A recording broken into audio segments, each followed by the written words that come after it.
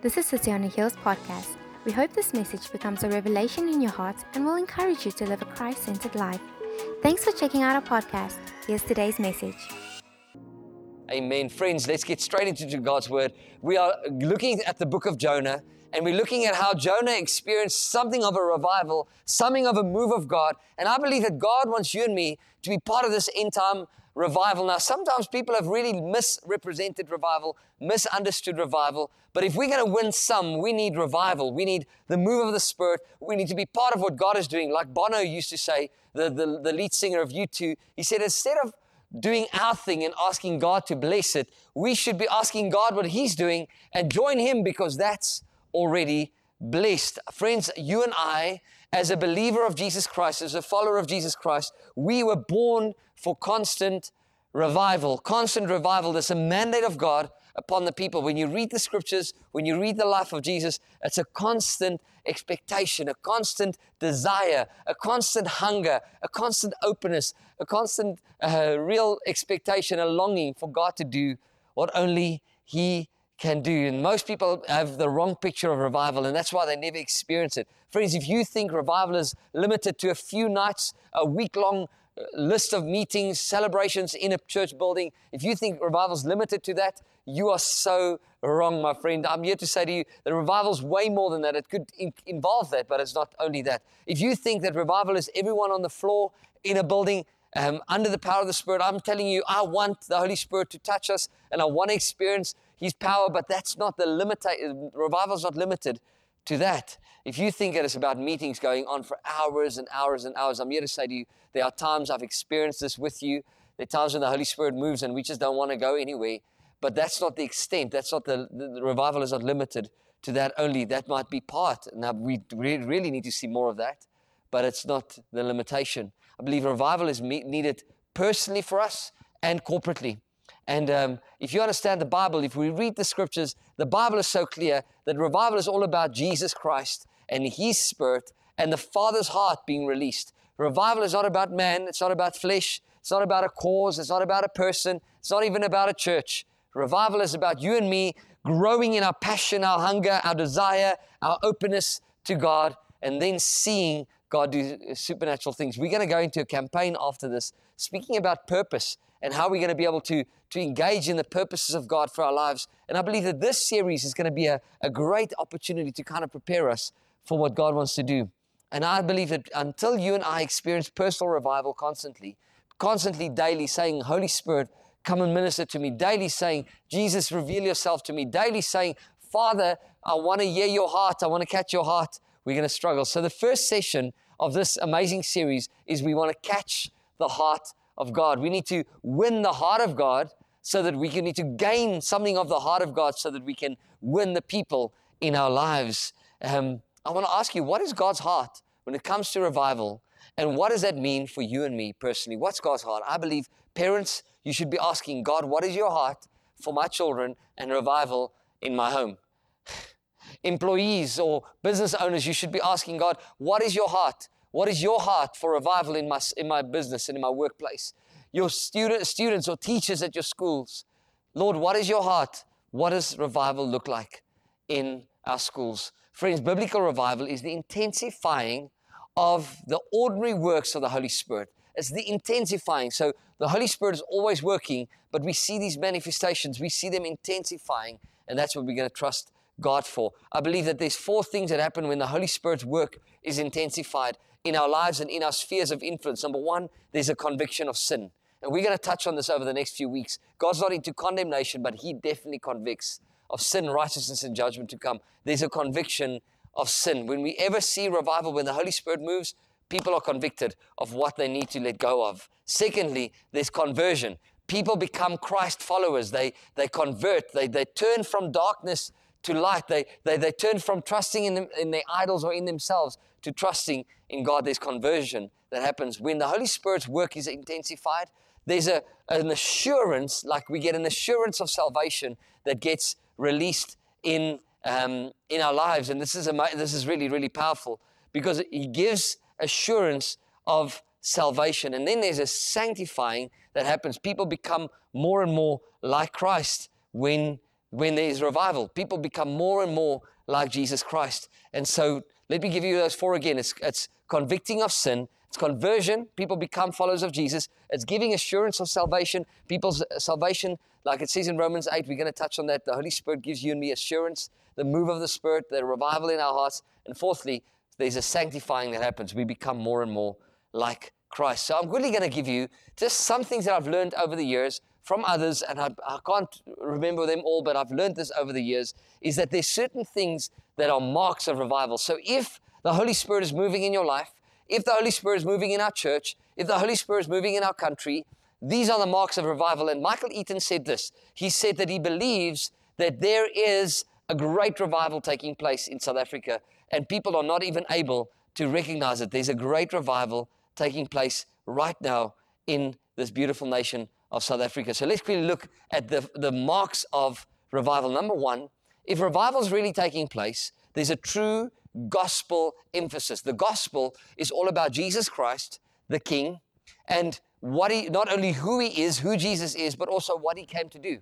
It's the good news about Jesus. It's a brand new identity in Him, and it is the kingdom of God coming in and through our lives. Who is Jesus in your life? Have you experienced the gospel, the revival? When revival happens, when there's a move of God's Spirit, I want to say this, for people to be one, we need to be one. Our hearts need to beat faster. Our gaze need to light up at the thought of Jesus. We need to look to Him, and we are radiant. There's this old story I've heard someone tell once about a father and a boy walking on the beach. And the father and the boy are walking, and they're talking to one another. And there's a sense of connection between the dad and his young son, his little boy. There's a sense of connection. They're able to talk to one another. They're able to connect with one another. But then there's this moment where the son turns to the dad and lifts up his arms, and the dad picks up the son. And the dad squeezes the son tight. And the son's ear goes onto the dad's chest, and the son hears his father's heartbeat. And the son can feel the father's embrace. And the son's experiencing security. The son's experiencing safety. He's experiencing acceptance. The son's experiencing affirmation. He's experiencing affection. And so it's amazing how the son went from knowing that he has a father to experiencing his father. He's gone from knowing the good news that my father loves me to experiencing the good news. Friends, that's a sign. That's a trademark. That's a mark of revival, is that you and I don't only know the gospel, but we experience the gospel. We don't only know about how good God is, we experience His goodness. We don't only know about what He's done for us, we experience it firsthand. It's amazing. Revival has to happen in me. Friends, you and I need to experience more of the closeness of our Father.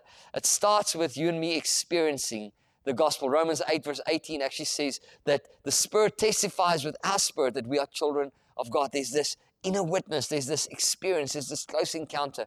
That's why I believe it's so important. This is one of the marks of revival. The second mark of revival is true repentance. Now, here's the thing, friends. Repentance has become a swear word in the Western world, in the Western church. People are like, no, I'm amazing. I'm perfect. There's nothing wrong with me. Actually, the truth be told is, friends, yes, in Jesus Christ, you and I are fully righteous. But repentance is, Lord, I want to keep on pursuing your radical, amazing high point, the place, my position in Christ. I want to repent back to who I really am, because sometimes I get distracted. Repentance is turning from what I know or what distracted me back to Jesus, turning my eyes on Jesus. Repentance is about saying, Lord, I own what I did wrong. I want to let go of that. I want to turn from what's not me, and I want to turn to you. Friends, South Korea experienced a powerful revival. South Korea is one of the fastest growing, the nations with Christianity is the fastest growing in the world. South Korea is where Yonggi Cho was. Millions upon millions upon millions of believers. South Korea went from literally 0% Christian to more than 40% of their nation truly born again, believing followers of Jesus. From 0% to more than 40% in a few years. And you know why? One of the reasons historians tell us is that when the gospel started penetrating, when the gospel came in, when revival happened, the South Korean revival, when it happened, what happened was they started repenting. And they did not only repent, but they also went and repented to the Chinese because of what they've stolen. And their repentance was real. Their repentance was raw.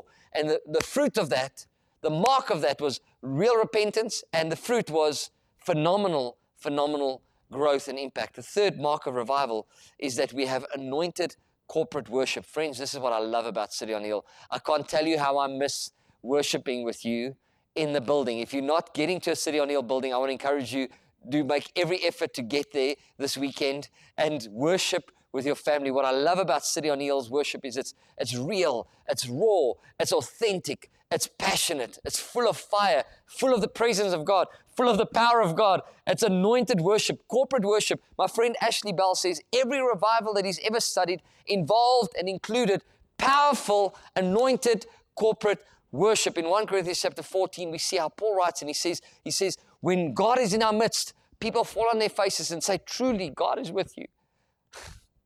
City on the Hill Church, I know you're watching me online, but I want to say this to you. You need to be in corporate worship.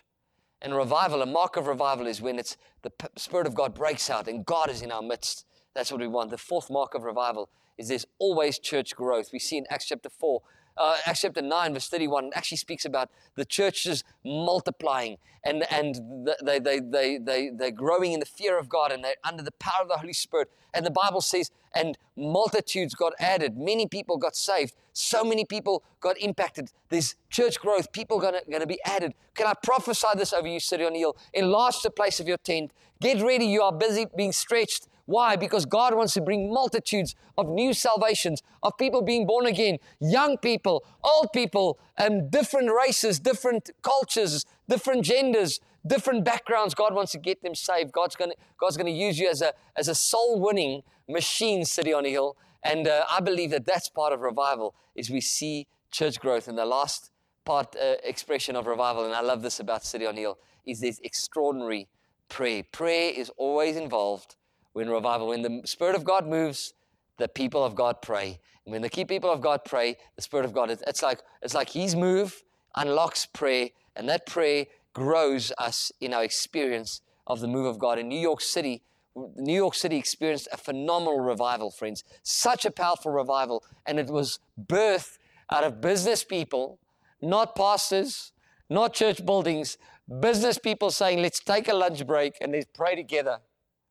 I want to ask you, when last did you say, listen, Lord, I'm only going to take 20 minutes.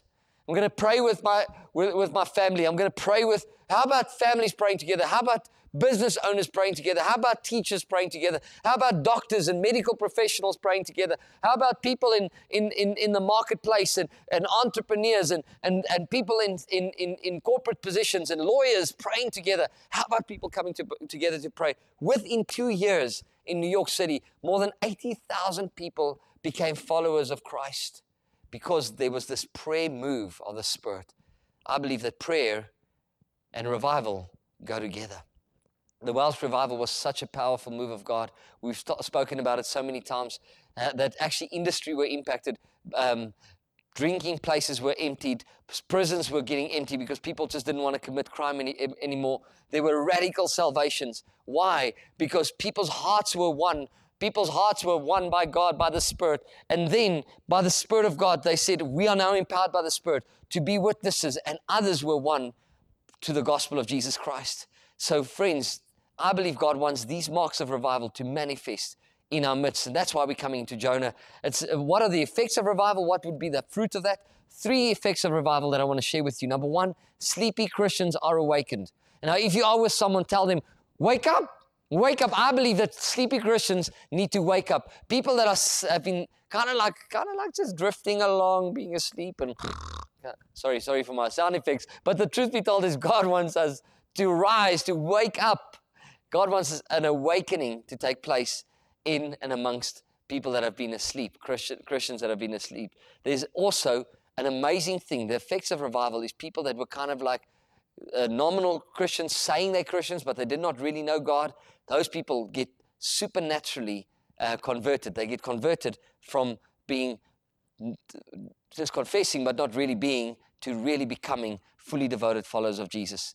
And then those that are hard to reach, this is the third effect of revival, the hard to reach, hard-hearted criminals, people that are far from God, atheists, people that are radical sinners, become radical believers of Christ, because that's the effects of revival. Revival makes the church attractive and powerful. Revival is a move of God that includes miracles, signs, and wonders. I would say that powerful outpourings of the Spirit is what we need to be contending for, we need to be trusting for, we need to be open for, because that's definitely evident when revival happens. So let's get to Jonah chapter 1, and we're just going to take a few verses from Jonah today, but over the next few weeks, we're going to unpack this whole book, and we're going to see how God involved Jonah in revival. Now, here's the thing, friends. I'm here to say to you that you and I, today, I want to ask you, even though Jonah was a sign pointing to Jesus, I've been reading a book called The Prodigal Prophet by Tim Keller, speaking about Jonah. And it's been touching me personally because I'm finding in so many ways I'm just like Jonah. And I'm here to say to you, could I ask you, by the grace of God, could you take a few weeks, go on a journey with us as a church, and could we bring our hearts to God and say, God, something of my heart needs to shift. I need to catch something of your heart, because clearly I'm a lot like Jonah, and I'm often thinking of life fleshly and in temporary ways and in preference, and I actually want to catch your heart, and I don't want to be distracted by my fleshly desires. Let's go to Jonah chapter 1, verse 1. It says, the word of the Lord came to Jonah, son of Amittai. Go to the great city of Nineveh. Listen to this. The word of the Lord came to Jonah. Friends, this is one thing I've learned. Who is the Word? Jesus Christ. In the beginning was the Word was with God, the Word was God. That's John chapter 1, verse 1. The Bible says that Jesus Christ is the Word made flesh, John 1:14. And that means that when the Word of the Lord comes, it's like Christ coming to Jonah. I'm here to say to you, through this series and through the Word of God, every morning of your life, every day that you spend time with Jesus, the Word of the Lord will come to you. Jesus will come to you through His Word. Jesus will come to you through His Spirit, and He will say to you, I've got a specific area or a specific people or a specific person or even a specific space that I want you to come and share my word. I want you to be part of what I'm doing. And I want to ask you, how will we respond? He says, go to that great city, the city of Nineveh. He calls that city great. Why? Because God loves cities. Now, if you find yourself in Potchefstroom or you find yourself in Klerksdorp, I'm here to say to you, for me in Charlotte, God loves cities. Why do I say that? Because God died for people. Cities are made up of people. And Jesus is passionate. He's loving. He loves people. And if you're a person, if you're breathing, if you still have a pulse, I'm here to say to you that God loves you because He loves you, because He loves you. He loves you so much that He gave Himself, that He poured out His very self for you and me. And in Jonah chapter 4, verse 11, so it starts with God saying, this great city in Nineveh, and then it ends, and God is speaking to Jonah and saying, in the middle, we're going to read the story of Jonah and how God journeyed with Jonah, but the beginning starts with God's heart for the city. The end shows again, God closes with His heart for the city. He says, should I not pity? Should I not have a heart for Nineveh? That great city in which are more than 120,000 persons. God is saying there's 120,000 individuals that represent families, that represent histories, that represents futures and destinies. There's 120,000 of my own that I love deeply. He says, who cannot discern between their right and their left hand. They don't have any righteousness. And I want to be their righteousness, but they don't have any righteousness in them. Unless I step in to their darkness, they'll never know what the light is. All they know is darkness. All they know is unrighteousness. And I want to bring righteousness to them. And He says, and there's much livestock. There's much resources. I'm not only concerned for them, I'm also concerned for the livestock, the things that I use to sustain them. I want to sustain them. Verse 2 of Jonah chapter 1 says, and preach against it because its wickedness has come up before me. Friends, I'm here to say to you that God does not call us to preach against so that we can condemn. God calls us to preach against for the purpose of redemption, for the purpose of restoration, for the purpose of revival, for the purpose of rejoining, of revealing the righteousness of God to people. It's not to bring people down, but it's to bring people to restoration. It's the purpose is for the best of the people. It's like being disciplined. You don't get disciplined for the sake of being hurt. You get disciplined for the sake of freedom and of future and of destiny. Jonah, I'm here to say to you, friends, that Jonah would have gone to Nineveh if it was all about condemnation. Because Nineveh, you'll see next week, was a very bad city with very bad people living in that city. And those people were so evil that Jonah just could not believe that God would be merciful to them. So if God said, go and preach to them so that I can condemn them, he would have been the first to go. But God, he knew. God's not saying preach to them so that I can condemn them. Actually preach to them so that I can be merciful to them. Because see, we as the church, we don't preach condemnation. Romans 8 verse 1 says, there's now, therefore, no condemnation for those who are in Christ Jesus. Those who walk according to the Spirit, not in the flesh. God actually wants us in the Spirit, and he says he wants us to bring conviction. Conviction is there to build up, is to bring people into repentance, into the penthouse. Condemnation is to take people down to the pit of self-pity and despair. No, God wants conviction. It's amazing for me how Jonah, really, the message that Jonah had to preach really is the gospel. And the message that you and I need to preach is Ephesians chapter 2. It's found in Ephesians chapter 2, verse 1 to 10. And I don't have time to unpack it completely. But if you want to know what message your family needs to hear, you need to know Ephesians chapter 2, verse 1 to 10. He says in verse 1, he says, he made us alive. We were dead in our trespasses and sins, and he made us alive. He says, we once walked according to the course of this world, according to the prince and the power of the air, the spirit who now works in the sons of disobedience, among whom we also once conducted ourselves in the lust of the flesh, fulfilling the desires of the flesh and of the mind, and were by nature children of wrath, just as the others. Paul's writing and he's saying, friends, I'm here to say to you that God wants to make you alive because he made us alive. And the key for us to share this word, the key for us to be like Jonah and to say, Lord, I'm not going to run away, but I'm actually going to engage in the revival you want to bring about in my friends and my family, for me to win some amazing people. The key is that you and I would be remembering that we've been made alive. And we must remember that we were dead, but now we're alive. And the people we're talking to, friends, sinners are supposed to sin because that is their identity. They're sinners. You and I are sons and daughters of the Most High God who make mistakes, who happen to sin from time to time, of which we then can repent. But our identity is not sin. Our identity is righteousness. Their identity is sin. Their identity is unrighteousness, and so we can bring new life to them. Their identity is death. Our identity is life. I'm here to say to you, don't forget where you come from. Everyone has a past, but Jesus has a future for everyone. Remember what God has done for you. And if you're far from God today and you're watching this online, I'm here to say to you, good news. Jesus Christ wants to bring you out of death and into life. Verse 4 to 7 of Ephesians chapter 2 says, but God. Can you say, but God? You and I do not do the saving. God does the saving. You and I do not do the changing of lives. God does the changing of lives. He's rich in mercy because of His great love with which He loved us. Even when we were dead in our trespasses, He made us alive with Christ. By grace you have been saved, and raised us up together and made us sit together in the heavenly places in Christ Jesus. Friends, there's so much happening here. He's saying, God who loved us, made us alive.